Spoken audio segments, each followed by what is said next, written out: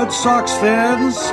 Here are the bastards of Boston baseball. Welcome, everyone. The bastards are back for this early week edition of the podcast. We are downloaded in over 30 countries across the globe and available on every major media platform. For everyone listening on Apple Podcasts, please rate and review the show if you haven't already. Nothing you do will help us more immensely. The Red Sox just wrapped up a 4-game set against the Toronto Blue Jays, splitting the series 2-2. They are currently still in second place in the American League East, 2.5 games behind the Tampa Bay Rays. Quick disclaimer for any first-time listeners, this is not a Homer podcast. We call it How We See It. When the Red Sox are dominating, we will celebrate that. When they are getting destroyed, we will be critical and at times savagely blunt. Spoiler alert. Stay tuned. If you are easily offended, hit the stop button immediately. But for those who embrace it, let's get rolling. I am Terry Cushman coming to you from Lewiston, Maine. You can harass me on Twitter at CushmanMLB.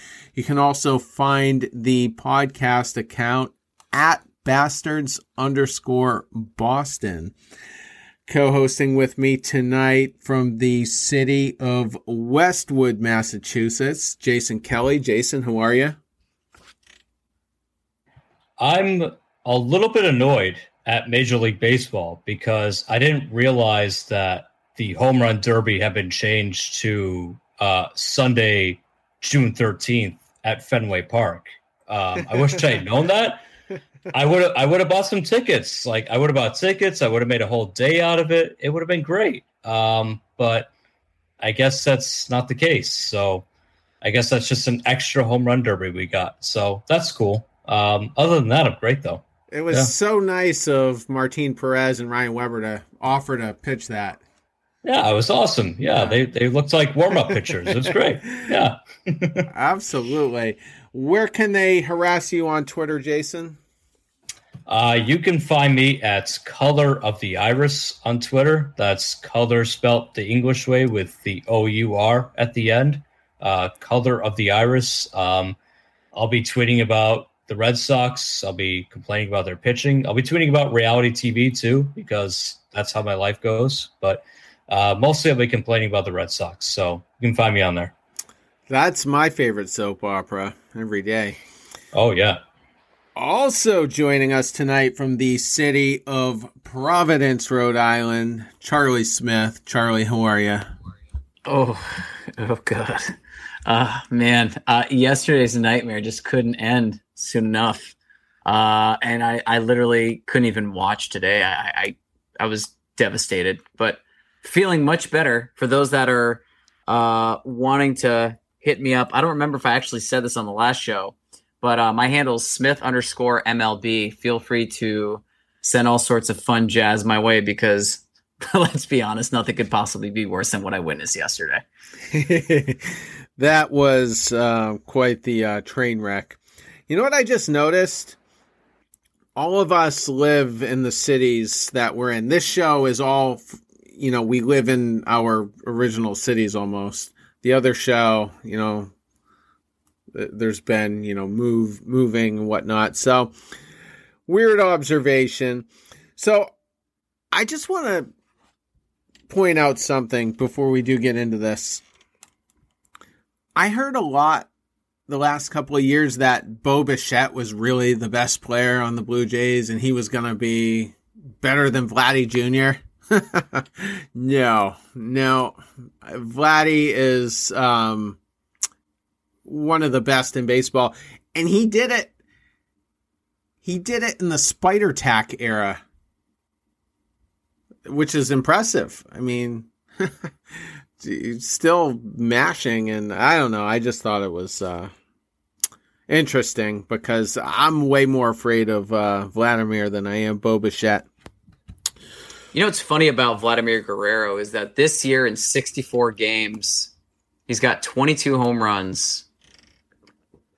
And in his career of 3 times that, he has 24 career home runs. Just let that sink in for a second. You're literally witnessing the next greatest home run hitter. And it's not like these aren't cheap home runs. Like everything he hits, it's like, well, you look and the outfield is just kind of like, all right, well, let's get another ball into the pitcher. We're not getting that ball back. No one's going to be, ripping that ball back over the fence. It's just not happening. Like they're not cheapies. He's absolutely destroying everything. And he's the best player in baseball right now. I mean, this guy literally won me this week in fantasy. Sorry, Terry. Yeah, and I used to be afraid of Edwin Encarnacion, especially at Fenway Park. And, you see a guy like Vladimir Jr., and he's just such a great kid, too. I mean, he's very similar to Rafi Devers in terms of his personality, his affability. He just can't help but like the kid. He was singing kind of the wrong words to Sweet Caroline. He had the right rhythm, but the words were coming out wrong. So, but that was entertaining as well. But let's get into studs and duds. Let me just kind of rattle off the scores real quick. I suppose that's a good thing to get into. Friday night, Red Sox win it 6-5. Then Saturday was a loss 7-2. Sunday, one of the more brutal losses in recent memory, 18-4. And then mercifully, we get the split tonight on Monday, 2-1. In a game that did not resemble the other 3. So we're going to get into all of it. Studs and duds. Jason, go ahead. You're in the leadoff spot. Yeah, I'm going with Nick Pivetta. Studs. Studs. Oh, studs. Sorry. Did I say duds? I thought. No. Studs first. Okay. There we go. Okay. Studs first. Alex Verdugo. Verdugo was really good this series. He was one of your more consistent hitters throughout the whole series. Friday night, he won you the game. So he was awesome. And this is a guy that, he's playing on one leg. I mean, his health is kind of a concern because he's had to rest a couple of days because of the hamstring. He's obviously not 100%, but he's in there. He played all 4 games, and he's still hitting. He went 5 for 16, and he had that walk-off hit on Friday night, which was awesome. He's still getting on base consistently at a really consistent clip. And, this is a guy that you need. This offense is not exactly as electric as people were hoping it would be. It's kind of been up and down. Bogarts has been up and down. Devers, I think, started out really slow. He's starting to pick it up now. But, J.D. Martinez, he had that wrist injury. He had to miss a couple of games. Now he's back in there. But Verdugo at a 284 clip he's showing a little bit of power. He's hitting in clutch moments. And again, I don't think he's 100% healthy. I think, honestly, if the Red Sox weren't contending, he'd be looking at an IL stint.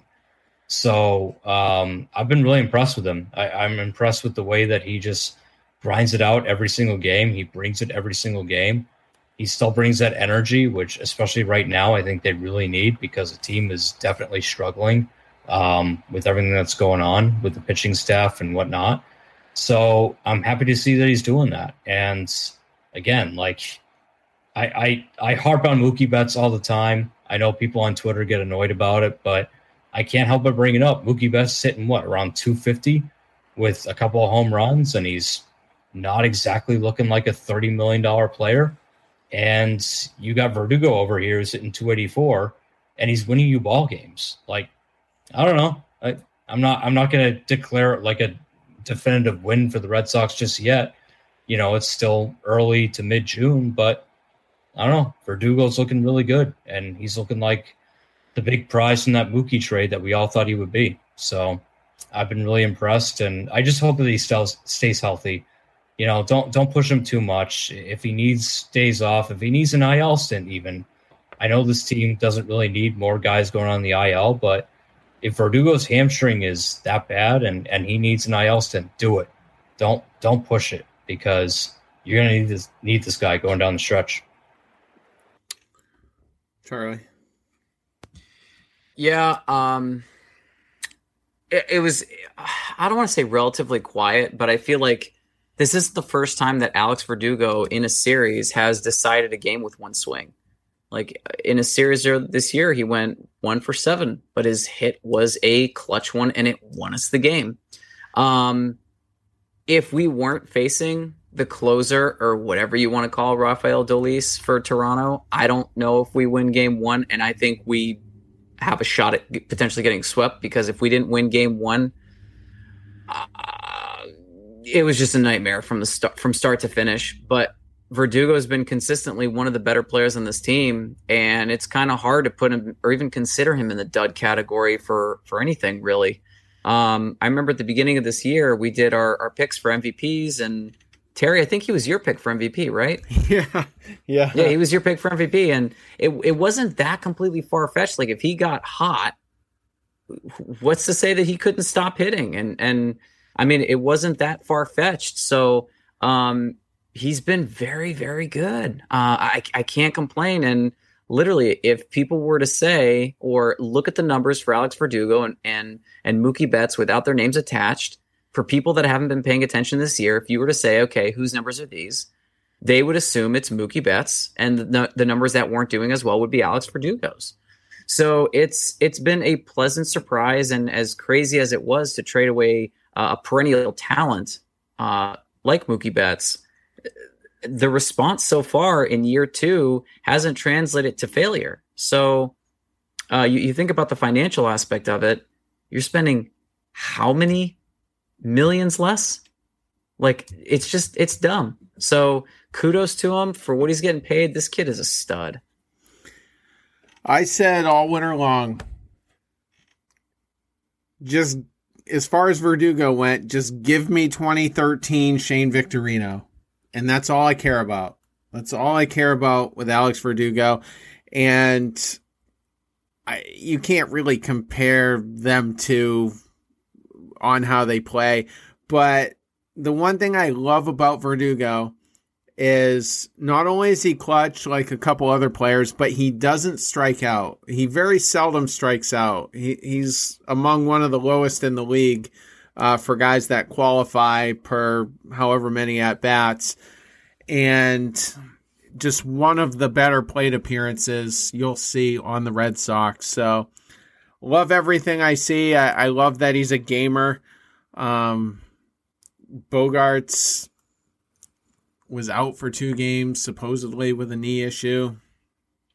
Who knows? Bogarts is my favorite player, like I said before we started recording, but he just seems a little soft sometimes. He's quick to need a day off for something that a lot of other guys would just play through. So, and Verdugo's one of those guys who would play through it, and I love to see it.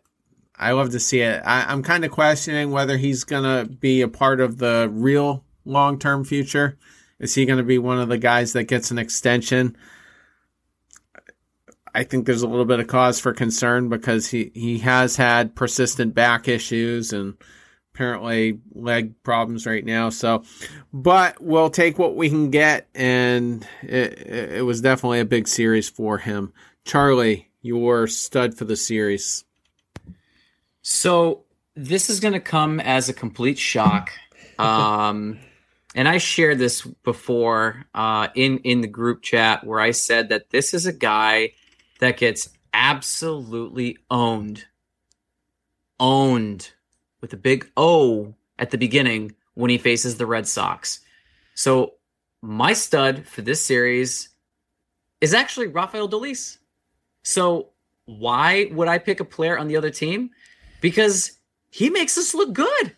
He literally makes us look good. Dolis in this series lost 2 of those games for Toronto. We played 4 games. He lost 2 of them. Not too bad. Why else was this big? In 1 1/3 innings, he gave up 3 runs, 2 earned, and 5 hits. with 1 walk, 1 strikeout. Yes, that's a little south of an 18 ERA. It doesn't seem to matter. Whenever we face Dolis, we always do well. Against the Red Sox this year, in 4 1/3 innings pitched, he's allowed 10 hits, 7 runs, 6 earned, 2 homers, 4 walks, 7 strikeouts, and 0-3 record with a blown save and a hold. Against the rest of baseball, he's 2-0 with 2 holds, and his ERA is far less against the rest of Major League Baseball. He just doesn't like Boston. Boston loves facing him. So this to me seemed a little, outside the box as far as thinking, but you know what? I tend to do that sometimes. I'm the guy that picks Corbin Burns when everyone's like, who? So Dolis is my stud for this series. Go ahead. This guy kind of sucks. It's unbelievable that Toronto still has him on their staff. And granted, I don't think their bullpen is all that great shakes, but this guy Dolis, man, he just, I think Eckersley pointed out, he's like, he looks like he just doesn't want to be out there when he's on the mound. Like he comes out from the bullpen looking exhausted. I'm surprised they didn't let him pitch in the 18-4 game. Like, at least let him do some mop-up duty, get that ERA down, but they didn't even let him do that. I'm glad the Red Sox at least can own one Toronto pitcher and at least have a little bit of success there. But he's not a great pitcher. And honestly, I wouldn't be surprised if he's not on the Blue Jays roster later on in the season after the trade deadline, because I think that team is going places. I think that team is going to compete for a wild card. I think they're going to add to that bullpen, and I don't see that guy Dolis pitching in any high leverage situations down the road anytime soon.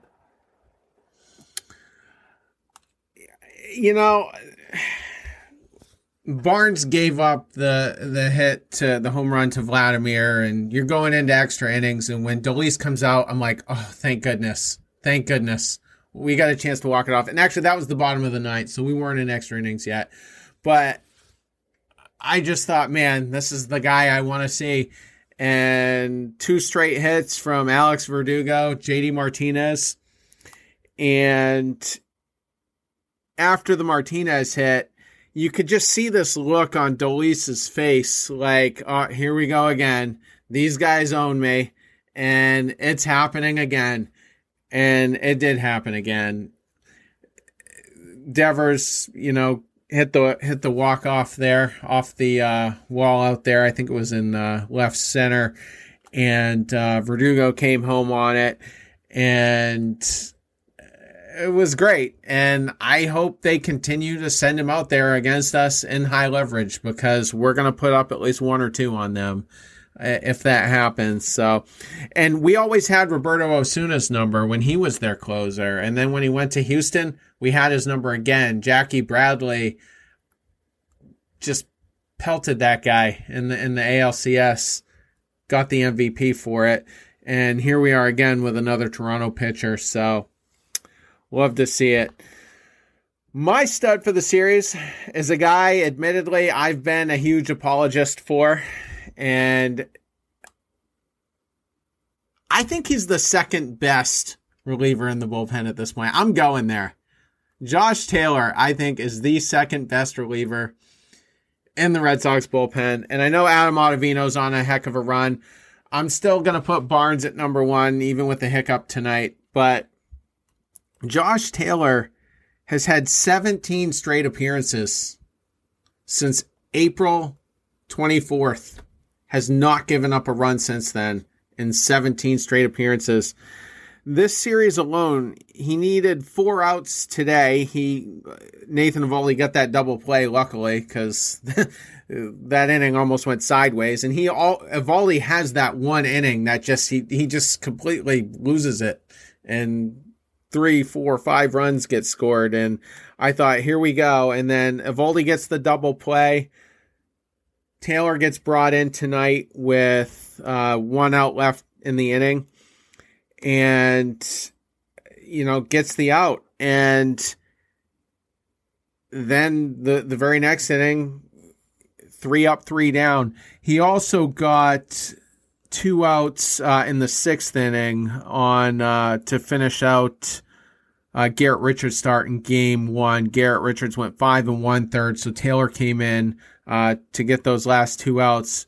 Those were strikeouts. So of the 6 batters he faced, 5 were strikeouts. He struck out 5 out of 6 batters. And that slider is looking more and more nasty. This is a guy that's just really owning it every time out. And the interesting thing is he showed flashes of it in 2019 when Dana Levangie was the pitching coach. And now, of course, Dave Bush. And he's even more dominant now. So I think we're seeing the potential he's always had. I think he's going to be a high leverage guy for the rest of the season. And don't forget, I've said it a bunch of times on here, we got him for Devin Marrero. We traded Devin Marrero, who's like, it would be like trading Michael Chavis right now. Chavis is in the same exact spot that Marrero was in leading up to the trade. And we parlayed that into Josh Taylor. So I couldn't be more thrilled. And someone trolled me, in a positive way and said, I would buy a Josh Taylor jersey. I don't know if I shared that tweet with you, but he got it from me mentioning it on the show. So that might be my next jersey. I might get a Darwinson one too, though. I'm a big Darwinson fan who I don't think pitched, or did he? Maybe. No, I don't think he pitched this series. He didn't pitch the series, no. Wow, interesting. Yeah. But anyway, so Jason, thoughts on Josh Taylor? Yeah, mostly I'm encouraged by, what'd you say, is his last 17 appearances that he's been really good? 17, I counted them a few minutes ago. Okay, so yeah, that timeline encourages me. We'll get into that timeline a little bit later as to why that makes me optimistic. But yeah, I like that he's a guy that he throws, upper 90s. He's a left-hander. He's a big, tall left-hander. So that's tough for left-handed hitters in this division and in this, in the American League. So he's been good. And I was hard on him when he first came back. I was not impressed. I thought that, okay, flash in the pan. He got hurt and now he can't get it back together. But it took him a little bit. He did get it back together. And you've got him and Darwinson just throwing bullets out of the bullpen as two young left-handers who are just getting it done. That's encouraging. This bullpen needs that. When's the last time the Red Sox had a real good, dominant left-hander out of the bullpen? It's been a long time. So I'm hoping Taylor keeps it together. I'm hoping he stays healthy. I'm hoping that certain aspects of this season don't affect him too much. But otherwise, there's reason to be optimistic. He looks really good, and if he keeps it together, that's a good 7th, 8th inning guy that you can rely on, especially if you've got a lineup of left-handers coming up. Taylor's a good option. So very impressed with him this series. He looked awesome. He's been great lately. I just hope he keeps it up and stays healthy. So I'm very critical when stuff does not go my way, and by my way I mean the team's way, our way. I'm very critical. I can be downright negative at times, and sometimes it's justified. Like when you give up 18 runs in a game, that sucks. I would be lying if I said, "Oh yeah, I totally knew this guy was good." Not accurate, because at the beginning of the year, he gave up 4 runs against Baltimore. At the beginning of the season, when we lost the first series, I remember sitting there like, Jesus, oh Lord, our lefties just can't get it done. Like, we have no lefties in the bullpen. He's given up 9 earned runs this year. Discount the first 3 games of the season. He's given up 3 runs in 19 1/3 innings. That translates to a 1.4 ERA. For a reliever, that's dumb good. That's dumb good. Is he the second best reliever that you have on your team? You could make a case that he's as good as your first guy. Are we concerned about Josh Taylor and this spider tack stuff? Has his name even remotely come close to being mentioned? Did his revolutions evolve or change? It wasn't like a starting pitcher that we may or may not have that just threw up in his shoes. There you go, Jason. Figured I'd throw one of your isms out there. I'm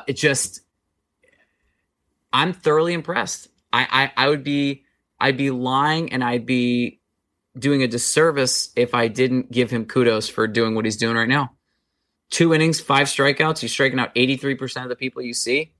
That's like Darwinzon Hernandez in 2 series this year when he struck out, 7 guys in 2 2/3 or 8 guys in 3 innings of work. Like you have 2 stud left-handed pitchers when they're on. And he's been on since the end of April. 17 starts, Terry, you said? 17 appearances, yeah. Count today, 18. True, yeah. Right? Yeah, because I use baseball reference and they don't update right away. Right. Yep. And they don't update for 24 hours. So he's had 18 straight starts where he hasn't allowed a run. I remember one time he got saved, but you know what? It doesn't matter. He still didn't allow a run. So the rest of the team was able to rally around him. If a team comes knocking on the deadline asking what can they get for Josh Taylor, Chaim Bloom must be like drooling with what he's going to have for options.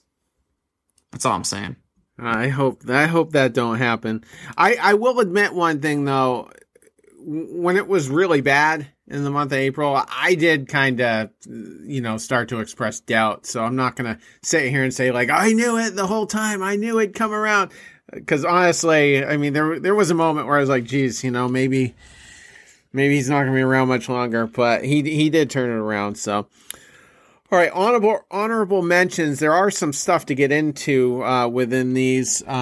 Just in the lineup, JD Martinez, 4 for 15. We'll take that. Rafael Devers, 4 for 12, including tonight's walk-off. So well done there. No one else really in the lineup besides 1 or 2 duds we'll get to. Garrett Whitlock, first game, pitched 2 full innings, only gave up 2 hits, walked 1, struck out 3.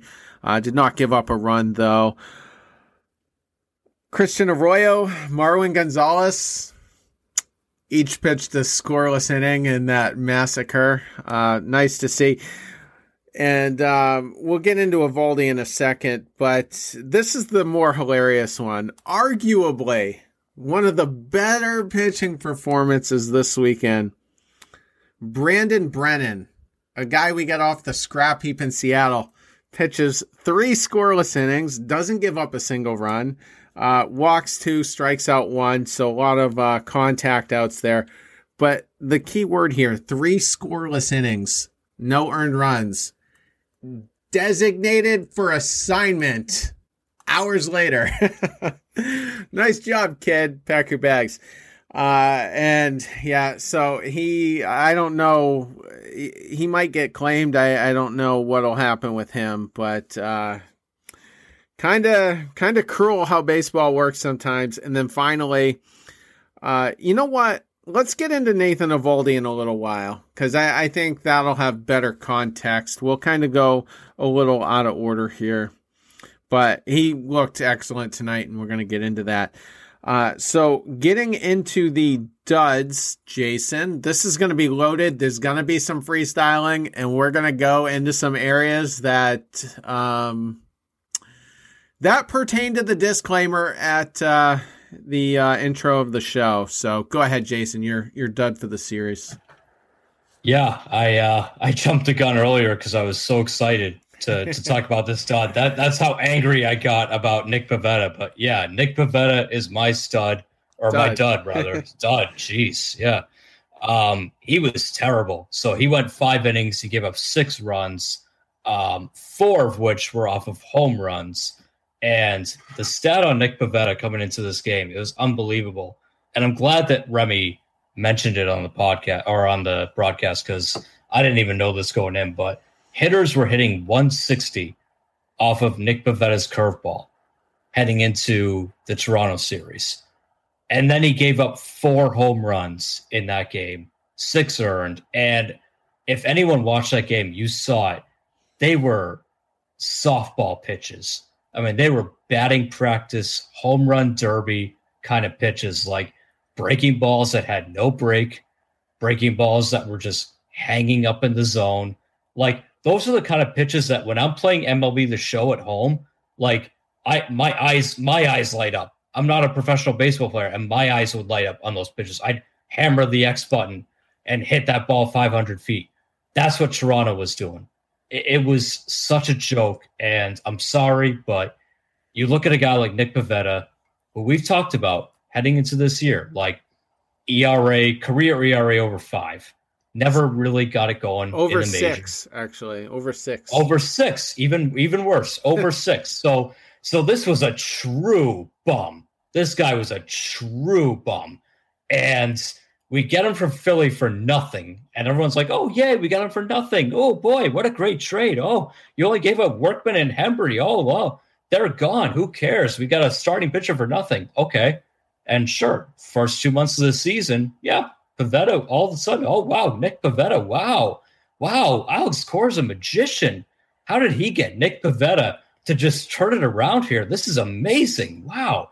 And then all of a sudden, MLB comes out and says, hey, hello, starting pitchers, hi.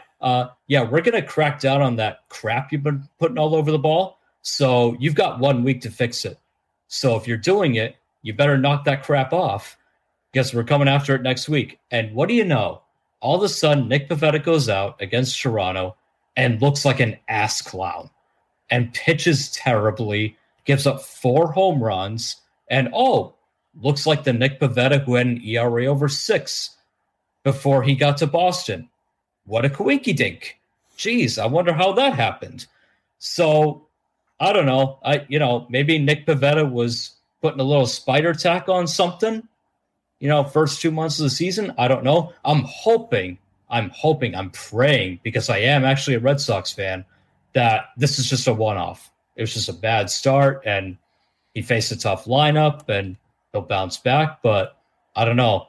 You tell me. You saw those sliders going chest high, letter high, that were just hanging up there for everyone to hammer. Like, I don't know. Didn't look great. I'm not encouraged. I'm very worried that Nick Pivetta is all of a sudden going to turn back into the Philadelphia Nick Pivetta, and he's got an ERA over 6 by the end of the year. So definitely something to be concerned about.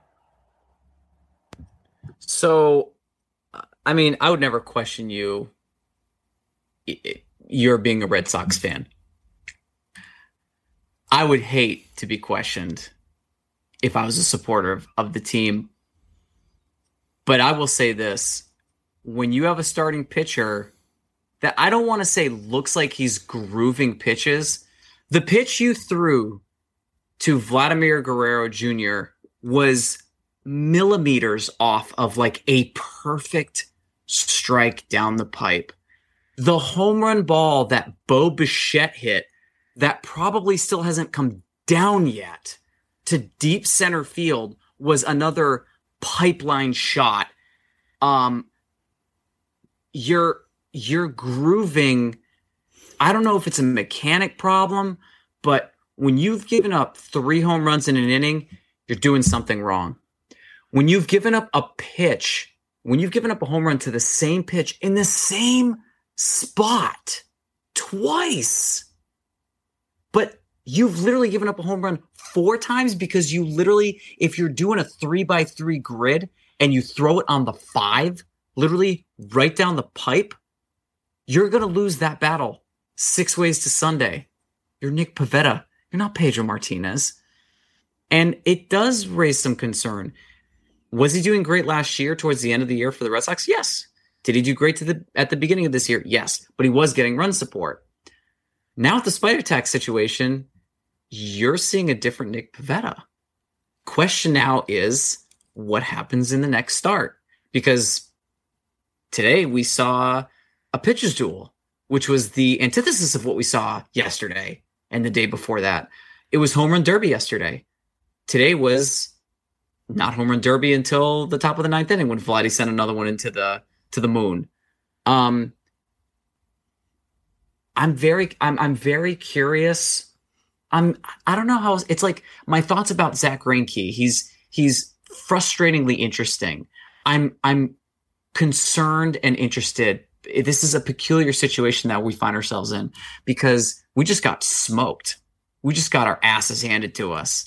And then we managed to almost win, almost lose it again in the ninth inning. I'm very curious to see what happens now with our whole starting rotation. There's so many coincidences in play right now. It's just a mind and then the F word. Toronto has a lineup that can make any pitching staff look bad. So does the Astros.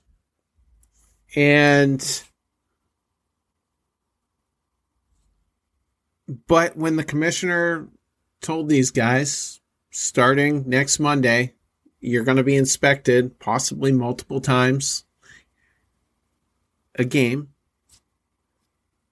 it seemed like that was the turning point. That was the turning point for a lot of these starters to kind of take a nosedive. And we're going to get into it more here in a second with someone else, but it's hard. And Chad Finn from The Athletic published an article, I think, on Saturday. And he showed two charts for every pitcher. For every pitcher, he had their 5-year chart with their spin rate metrics and some of their other stuff. And then he also had a chart for each pitcher's last handful of starts. And there was nothing to really suggest that their spin rate was higher this season compared to any other season. So everything seemed to be in line. And I tweeted back at him. I said, well, wouldn't it be reasonable to believe that maybe spider tack, for example, could still aid a pitcher in locating his pitch, even if it's not spinning? Wouldn't he still be able to locate the pitch a little bit better? And Chad Finn admitted that, yeah, it's possible, and that he had considered the same thing, but just kind of seemed to lean on what the chart said. So I don't know if they're doing it or not, but there's a lot of coincidences in play here, and it's going to be interesting in the coming days. Now, I was getting ready for the show, so I haven't really seen what's gone on in other games tonight, but it'll be interesting, if not tonight, throughout the week, to see if anybody does get caught with any substances and what the fallout could possibly be. I don't suspect it's going to happen with any Red Sox players over the next week. I think we could see some bad performances and whatnot, but that was a different Nick Pivetta, and it's timed with the commissioner's warning that they would be inspected over the course of the next week.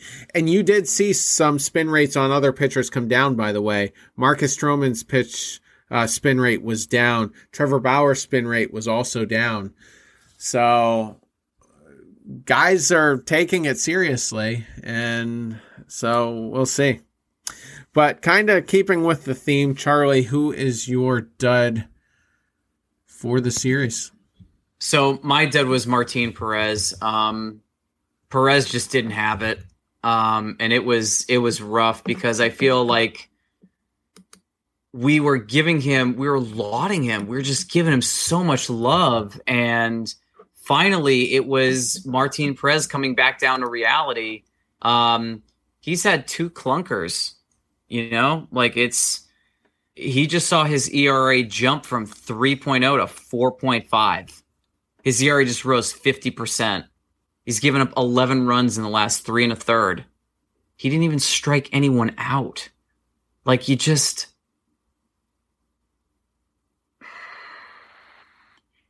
disappointing because, like, we've given him so much credit. I mean, he started the season off 0-2. He had a fantastic month of May with a sub-3 ERA, a 3-0 record, brought that, the ERA down to just over 3, 4 straight wins, and then reality clicks back in, and it's just like, all right, for those fools that finally drank the punch, congratulations, now you got to keep drinking, and there's nothing left. It's just disappointing. Like, you hate to see your guys go down like that, but when you go from pitching all season, and I'm looking at his starts, he didn't have one start before Houston's game where he gave up more than 4. He's had back-to-back where he's allowed 5 or more. It's just disappointing. But, I mean, that was my dud. Less than 60% strikes thrown. You couldn't even strike anyone out. You had no strikeouts. Yes, I get that you only pitched an inning and a third, but, dude, come on. Jason. It wasn't, the no strikeouts wasn't as big a concern for me as the 3 home runs in an inning and a third. I mean, that's all-time bad. That's real bad for a starting pitcher. And I tweeted out sarcastically, I said, Happy Perez Day, everybody. Like, did you really think that this is what this guy was? He was a top prospect with Texas when he came up, but it never panned out. He sucked in Minnesota. And then he came here. He had a decent year last year, not like spectacular, but he was decent. And he has, like Charlie said, he had an ERA just over 3 heading into this year. And he was winning games. And everyone said, oh, Alex Cora, he figured it out. He got Martin Perez back on the right track. That Alex Cora, he's a magician. It's like, did you really believe that? Did you really buy into that? Like, keep drinking out of that empty punch bowl because this is what Martin Perez is. And again, like, I'm sorry. I'm not giving any of these guys the benefit of the doubt. I know a lot of Red Sox fans want to, but I can't do it. After this past week with everything that's gone on with MLB and the spider tack thing, for Martin Perez to go out there and not just look a little bit worse. He looked horrid. Like, it's one thing to go from being really good to being like, a little bit of a bad start, not a great start, a little bit rocky. No. He was a joke. Like, he looked like a guy that they called up from, like, the Cape Cod League. And they're like, oh, let's just toss him out there, see what he does. And he got hammered.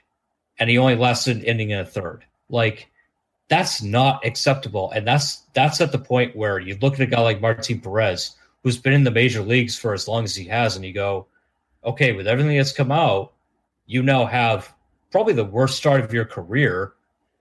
It's hard not to draw those lines.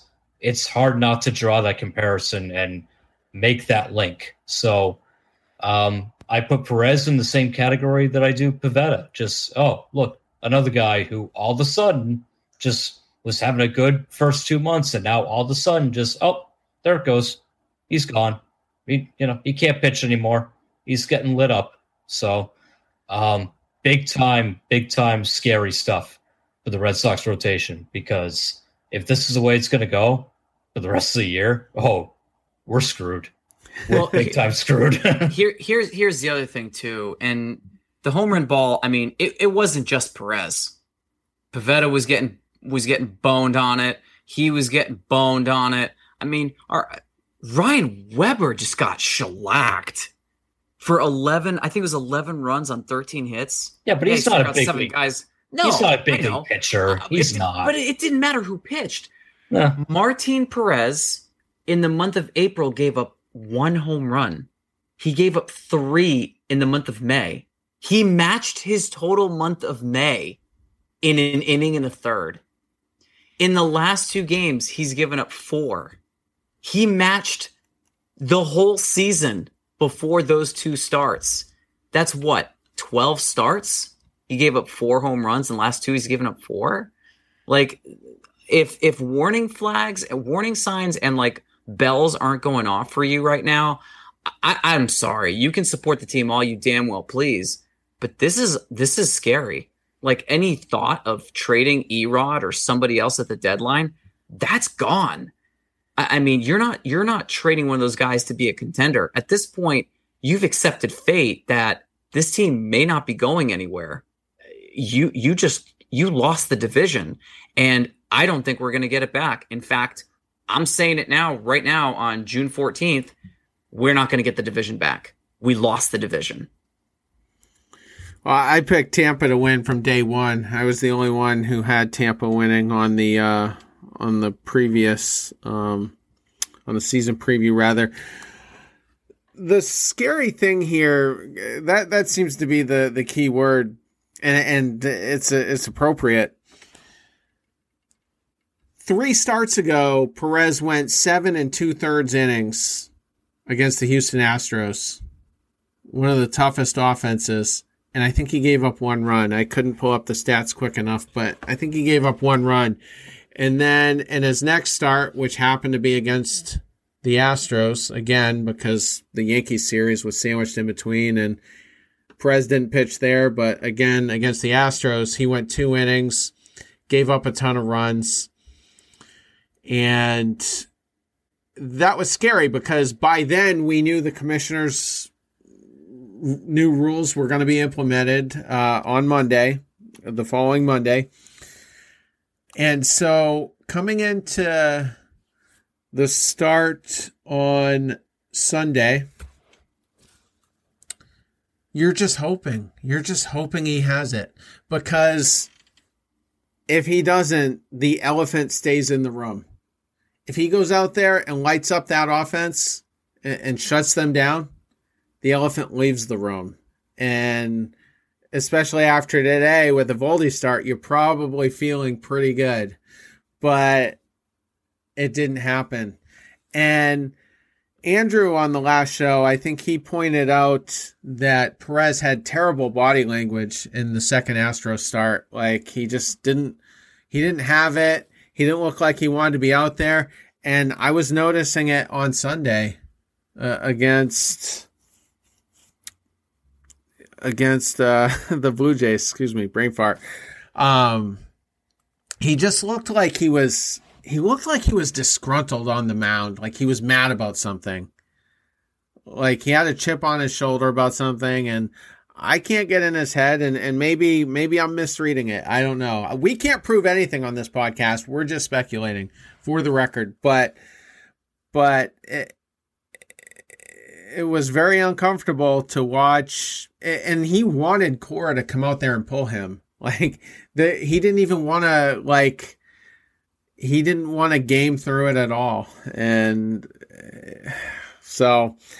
Terrible start. He was asked after the game. I don't know the exact words, and I don't know who exactly asked him. I didn't rewatch it, but the beat writer mentioned spider tack and whatever, and Martin Perez dismissed all of it and says, "That's not what I do. I've never done that." And his exact words were, "I'm not a cheater pitcher." And so that he was very emphatic about that, and didn't seem to have any problems confronting the reporter on that. I wish I knew who it was, because half of them I can't stand. But yeah, so Perez I almost wonder.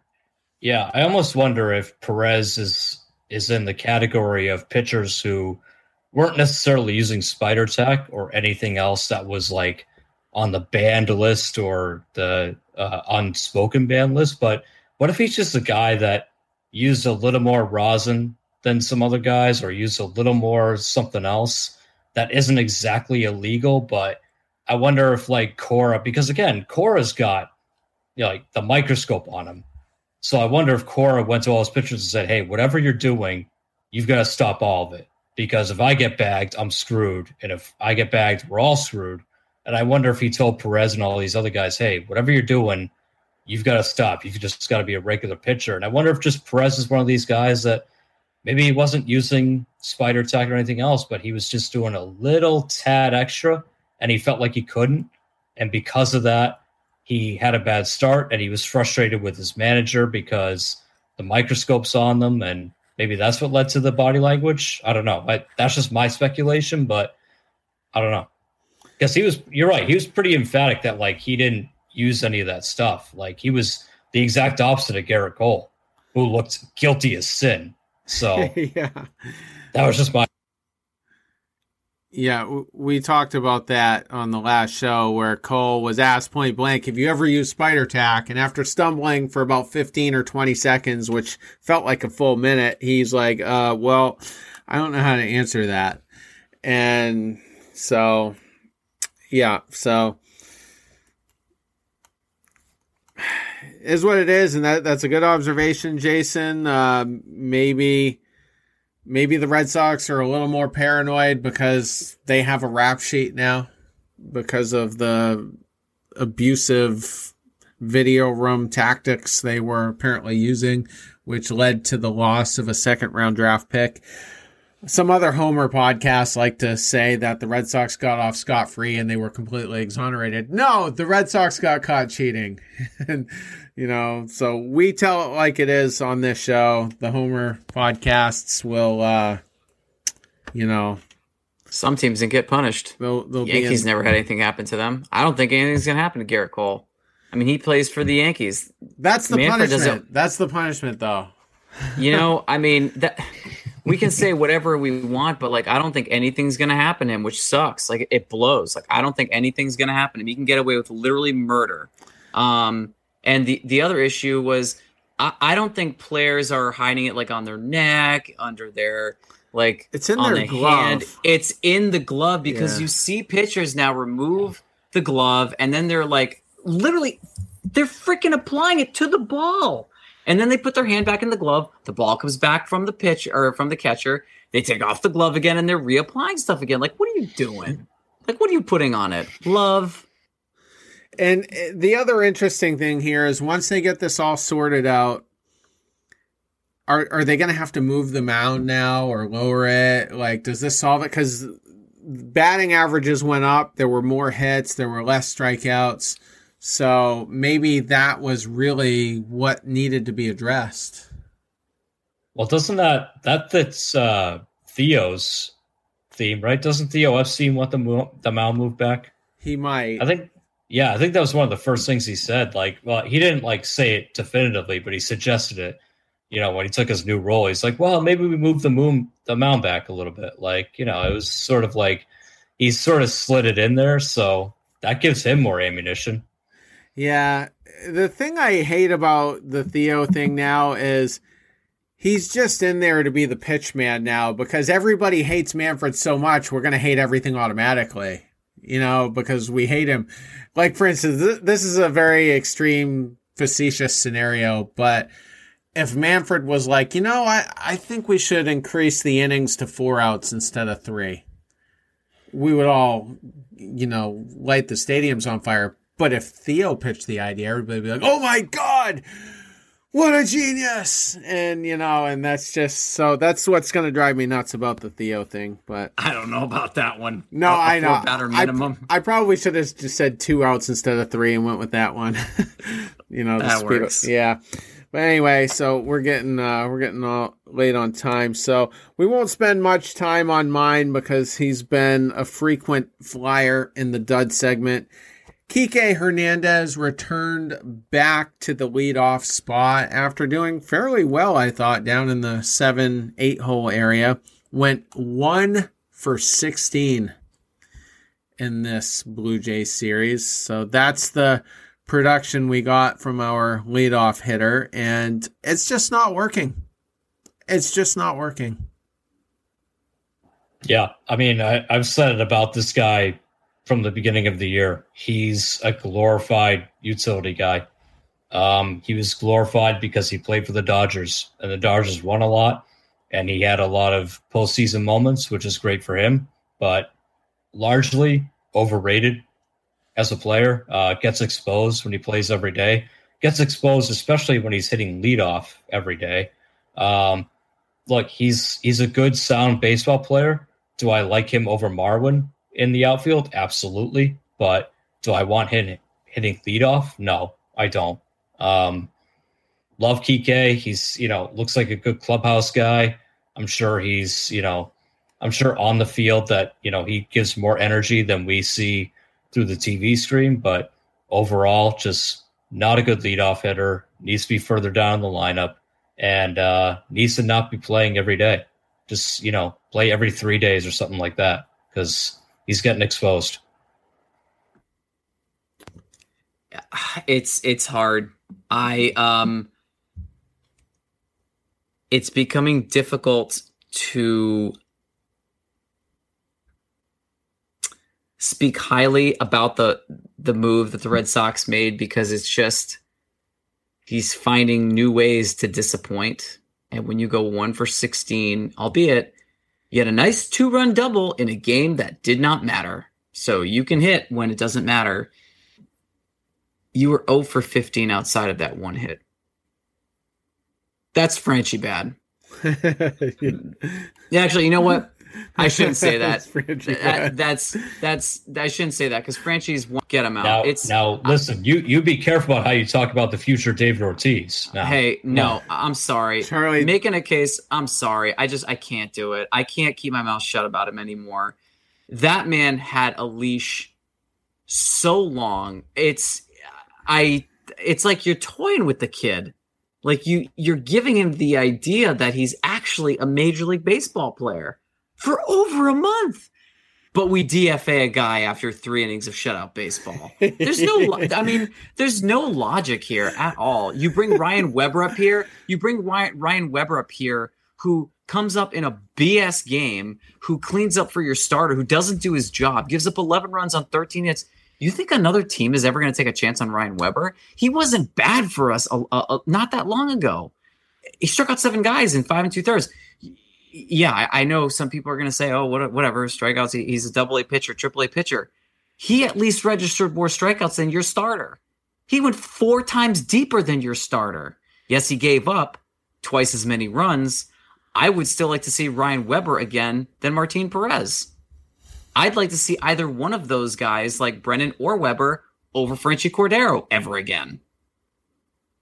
What are we doing? I'm just going to say it right now. Ryan Weber gave up 11 runs, but that was one of the most heroic, bullet-taking moments I've ever seen. He was like Al Pacino at the end of Scarface, just getting lit up, just taking bullets for that bullpen. That way Adam Ottavino wouldn't have to come in and pitch because he was rested. And then, of course, Marwin and Arroyo came in and pitched scoreless innings, which isn't fair because they're, position players, and the actual pitchers were the ones who got shelled. But let's get into the Atlanta series here. Question. Hey, Terry, go ahead. Do you think the Red Sox are going to send him like an edible arrangements or something as like a thank you? Or no, is that like completely out of the question? They should chip in and get him something. It's the least. I don't know if they'll do that, but I kind of hope that Weber donates his balls to Garrett Richards. Maybe then we'll get a good season out of him. Yeah, absolutely. Let me see. Here we go. So we have another annoying 2-game set. Andrew and Job get all the 2-game sets. You guys do the 4-gamers. They get the 2-gamers. They're National League home and home games. So we've already played 2 in Atlanta. So 2 at Fenway, and these 2 are in Atlanta. So Eduardo Rodriguez will go up against Tucker Davidson on Tuesday night at 7:20 Eastern. Rodriguez has looked a lot better, but we're facing a guy who is basically a rookie. 3 starts, 1.53 ERA. We never beat those guys. We lose to those guys all the time. Yeah, this looks like a classic Red Sox know nothing about this guy, and they're just going to be flailing away up there at the plate. I'm sure that Xander will get another day off, even though he's had 2 already. So he'll get another day off, and we'll score 2 runs, and yeah, that'll be it. Won't be enough. So what's really cute about this guy is that so far through the month of June, he's given up no runs, no homers, walks a lot of guys, which is no stranger to the Red Sox bullpen. I don't feel very good about this. I don't feel very good about game 1, and I especially don't feel very good that we're facing Ian Anderson. Ian Anderson against Garrett Richards? That's not even fool's gold. That's a no-brainer. Yeah, and so I think we're putting that in the loss column. Second game, Garrett Richards against Ian Anderson, who is basically a top-of-the-rotation type guy for Atlanta. Had some good playoff appearances last fall. So Richards been scuffling a little bit. He gave up 11 hits in his 5 1/3. Richards did in his last start. So 11 hits, 4 earned runs. Hopefully we see a little bit, better command, more control, and a lot less hits, basically. He's the guy we're kind of looking at because his curveball is in the top 100th percentile, which, to his credit, though, has been since 2015, so it's been that way all along. But he's a guy you want to see go out there and have no elephant lingering around, laying on the sofa while he's trying to navigate his way through at least 5 innings. Oh, no, I don't know about you guys. I'm thrilled to watch Garrett Richards against Acuna, Freddie Freeman, even Pablo Sandoval. I hope Pablo Sandoval plays these 2 games and that he hits a home run against the Red Sox. I sickly kind of hope for that. And I can't wait to see Garrett Richards swing at the plate and try and hit. I'm sure that'll be great too. So, not high hopes on my end. Anderson he's a legit top of the rotation guy. I think he outduels Richards here. And I don't know. I hate to say it, but I have no faith in this Red Sox pitching staff after what's going on. So I'm going for the 0-2 sweep. Jason is the most skeptical of us all. Let's put it that way. And I'm not too far behind. I'll say that. But Charlie, go ahead. Game 2 here. You're on mute. Shoot. No. Yeah. Sorry. As I'm talking to myself. No. It's going to go 0-2. Ian Anderson is pitching against Garrett Richards. LOL, bro. It's like a clown question, bro. As what's his face? Bryce Harper used to say. What is that? A clown question, bro? Or whatever that phrase was that he used. Unfortunately, this is going to be an ugly series, and it's going to basically be what I said. Like, if people were concerned back in April, before we'd even finished May, excuse me. I said, if you guys are scared of May, just wait until June. Just wait, because June's going to be real. This is going to be the month where we either really show ourselves, really show our true colors, or we get our asses handed to us. And unfortunately, it's not been fun. It's not fun when you get outscored more than 2-1 to Toronto. 31 runs to 14. Not a fun feeling. So we're pretty unanimous in that the Braves will sweep the Red Sox 2-0, and that's in Atlanta. We will be back on Wednesday night Andrew, myself. Job is questionable. We may have someone off the bench in his place. That'll be worked out later. But nonetheless, back on Wednesday night to talk about that 2-game set. 24 hours from this show, however, you can find Hot Take Tuesday, which will actually be on a Wednesday due to the Monday wraparound. But nonetheless, 24 hours after this show, look for still calling it Hot Take Tuesday. Everybody, take care.